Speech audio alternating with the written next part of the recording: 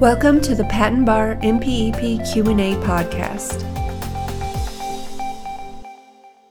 Today's question is as follows.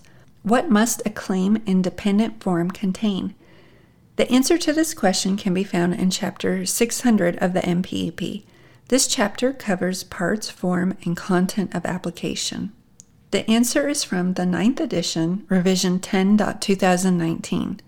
Depending on future changes to the MPEP, the question and answer may or may not be applicable in later editions or revisions.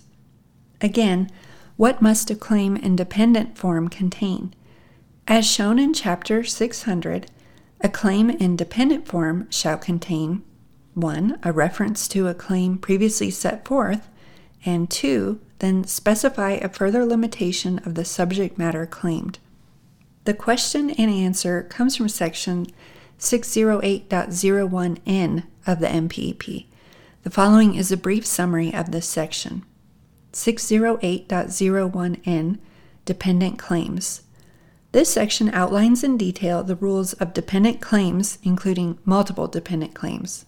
It gives examples of acceptable multiple dependent claims and examples of unacceptable multiple dependent claims.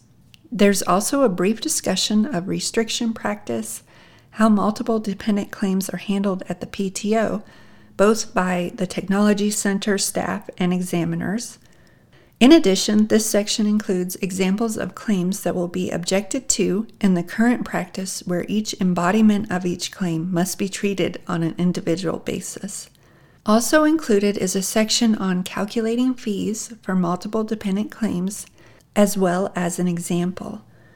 The treatment of improper dependent claims is discussed, including infringement tests, claim form and arrangement, and rejection and objection.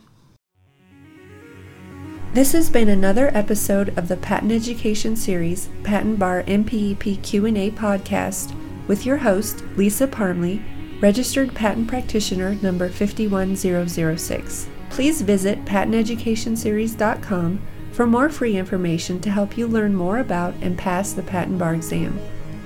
Thank you so much for being part of the Patent Education Series community and for being here today.